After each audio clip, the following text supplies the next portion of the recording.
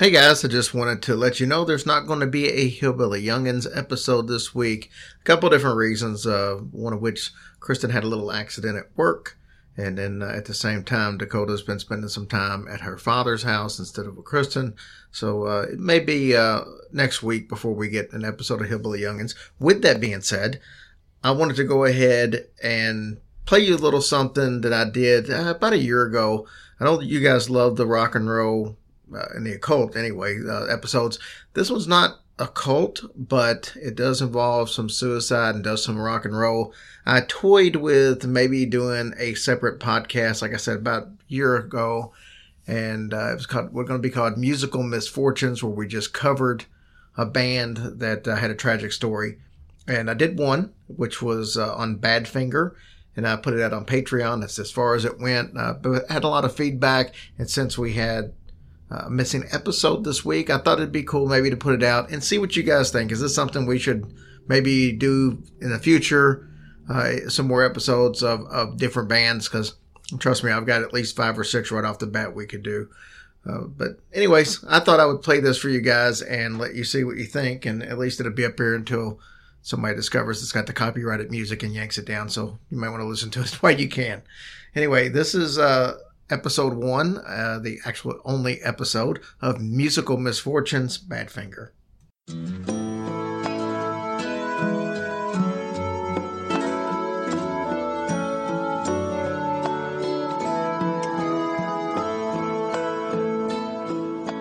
They were supposed to be the next big thing in music. They were the first band that the Beatles signed to their newly formed Apple Records, and Paul McCartney even wrote their first hit, Come and Get It. Unfortunately, their story would be one of the most tragic in rock and roll. Join us tonight for this edition of Musical Misfortunes, the story of Badfinger.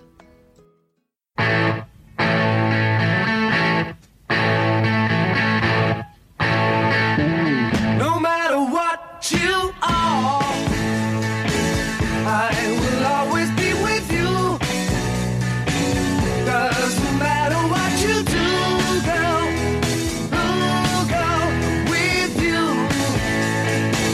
No matter what you do, I will always be around.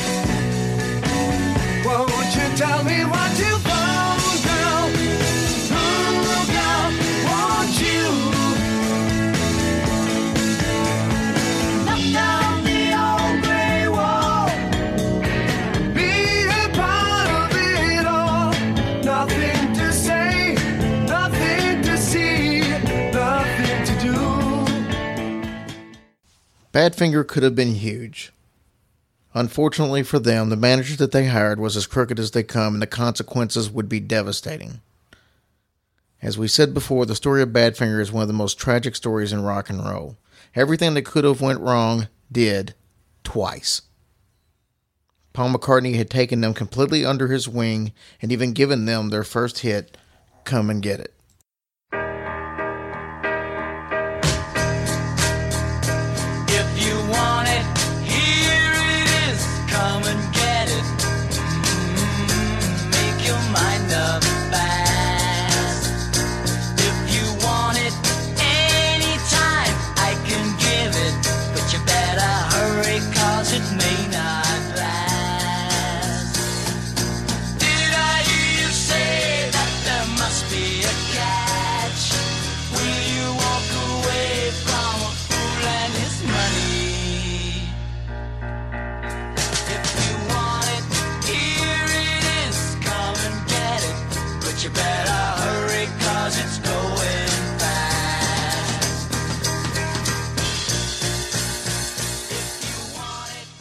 Height of their career, lead singer and songwriter Pete Ham even got to sing Here Comes the Sun with George Harrison in Madison Square Garden. It doesn't get much better than that. They had a string of hits in the early 70s that included the songs that you've already heard, and also included Baby Blue and Day After Day.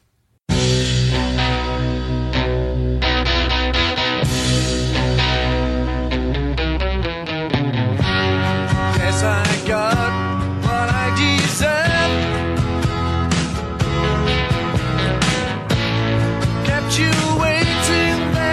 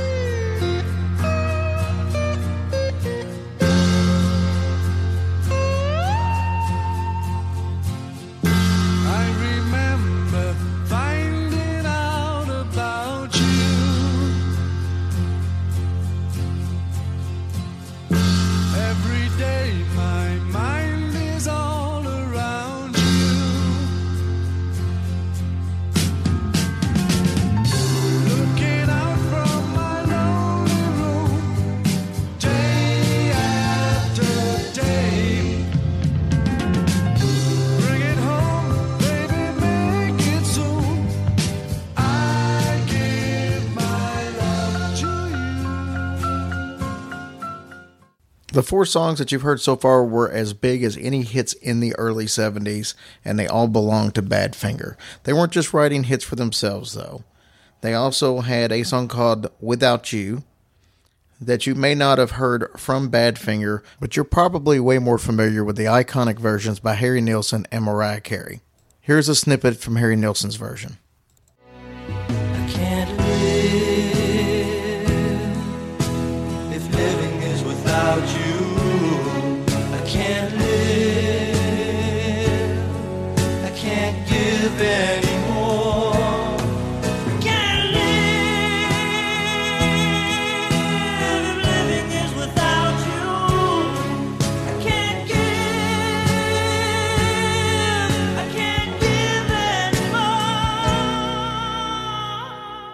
So now that you're familiar with some of the songs that Badfinger sang and wrote, let's go back to the root of the problem, manager Stan Poley.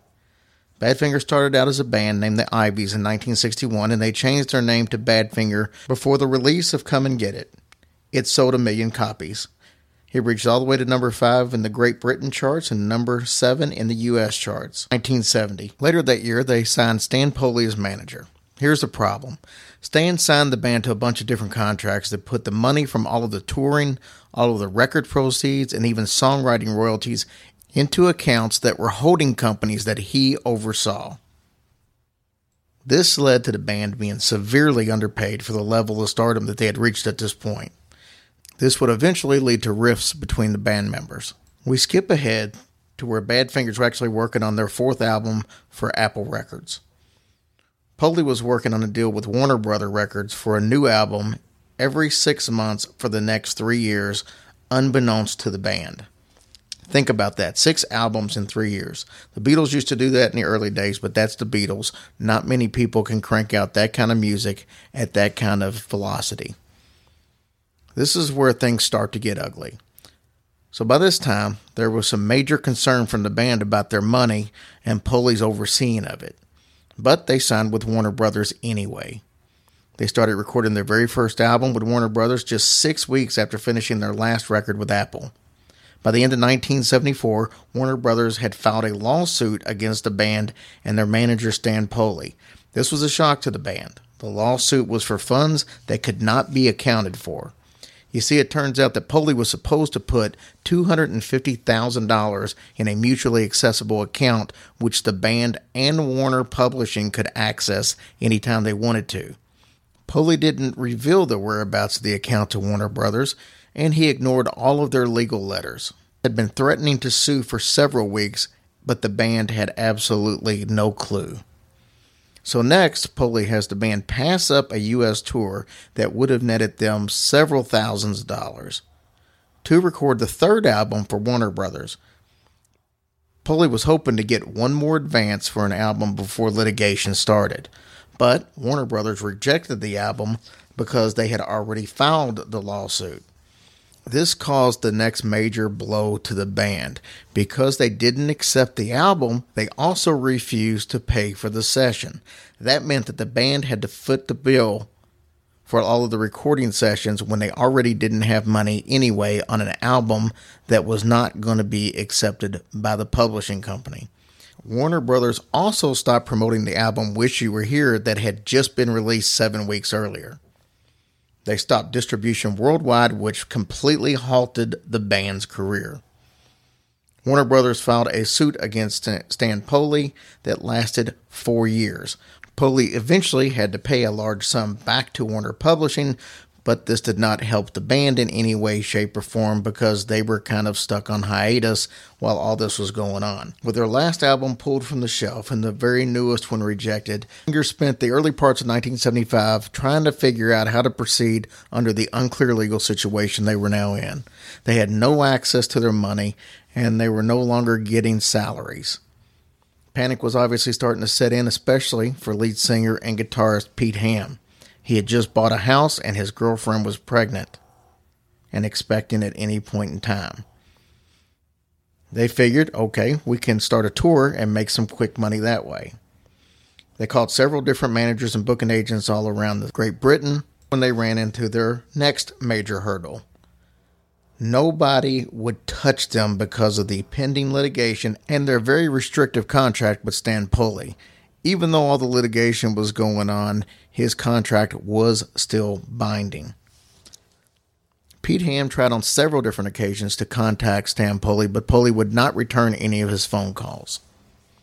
On April 23, 1975, things reached a climax. Pete got a call from the United States. He was told that all of his money was gone. Pete called Tom Evans, who was the bassist for Badfinger. They went to the bar, they discussed the situation, and drank quite a bit. Evans drove Ham home and dropped him off around 3 a.m. Shortly after, Pete Ham hung himself in his garage. He left a suicide note that was addressed to his girlfriend Ann and her son Blair. It said, "Ann, I love you. Blair, I love you.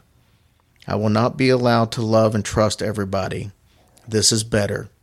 P.S. Stan Pulley is a soulless bastard, and I will take him with me. Love, Pete." Pete Ham was 27 years old and a lesser-known member of the 27 Club. His daughter was born 1 month after his suicide. After Pete's suicide, the band went their separate ways. 2 years later, in 1977, Joey Molland, guitarist from Badfinger, formed another band, and he asked bassist Tom Evans to join him.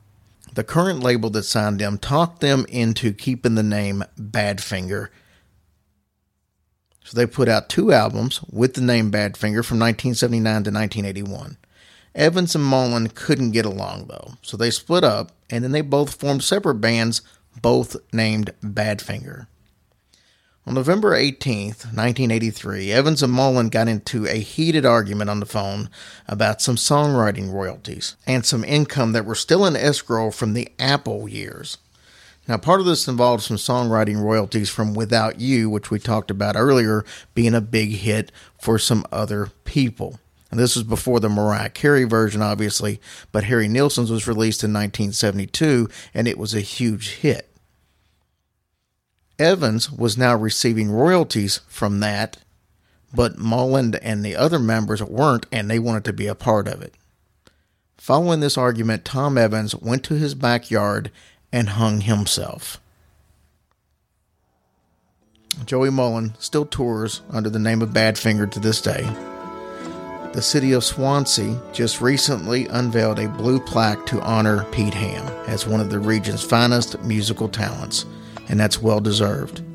In 2013, the band had a little bit of a resurgence when Baby Blue, which you heard earlier, made it to number 14 in the charts after it was featured in the series finale of Breaking Bad. As you can see, this story is as tragic as they come, with a lot of bad luck and some bad decisions along the way. Usually these stories are compelled to happen because of drugs or some kind of crazy rock and roll lifestyle, but in this case, that was not the situation at all. A band that could have been as big as any band ever is now left as just a footnote in rock and roll history. I hope you enjoyed this episode of Musical Misfortunes.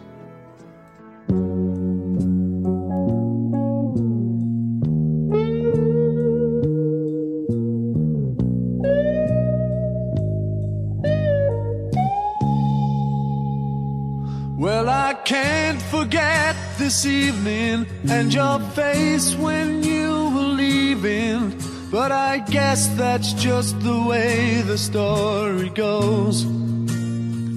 You always smile, but in your eyes your sorrow shows.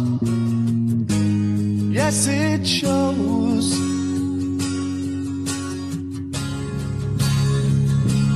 Well, I can't forget tomorrow when I think of all my sorrow. I had you there, then I let you go. And now it's only fair that I should let you know what you should know.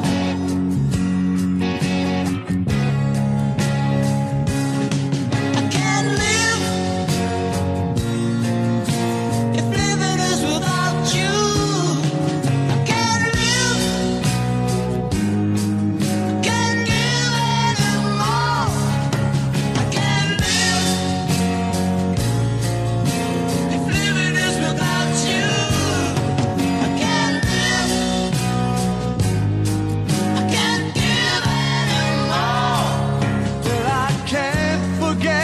this evening and your face when you were leaving. But I guess that's just the way the story goes. You always smile, but in your eyes your sorrow shows. Yes, it shows.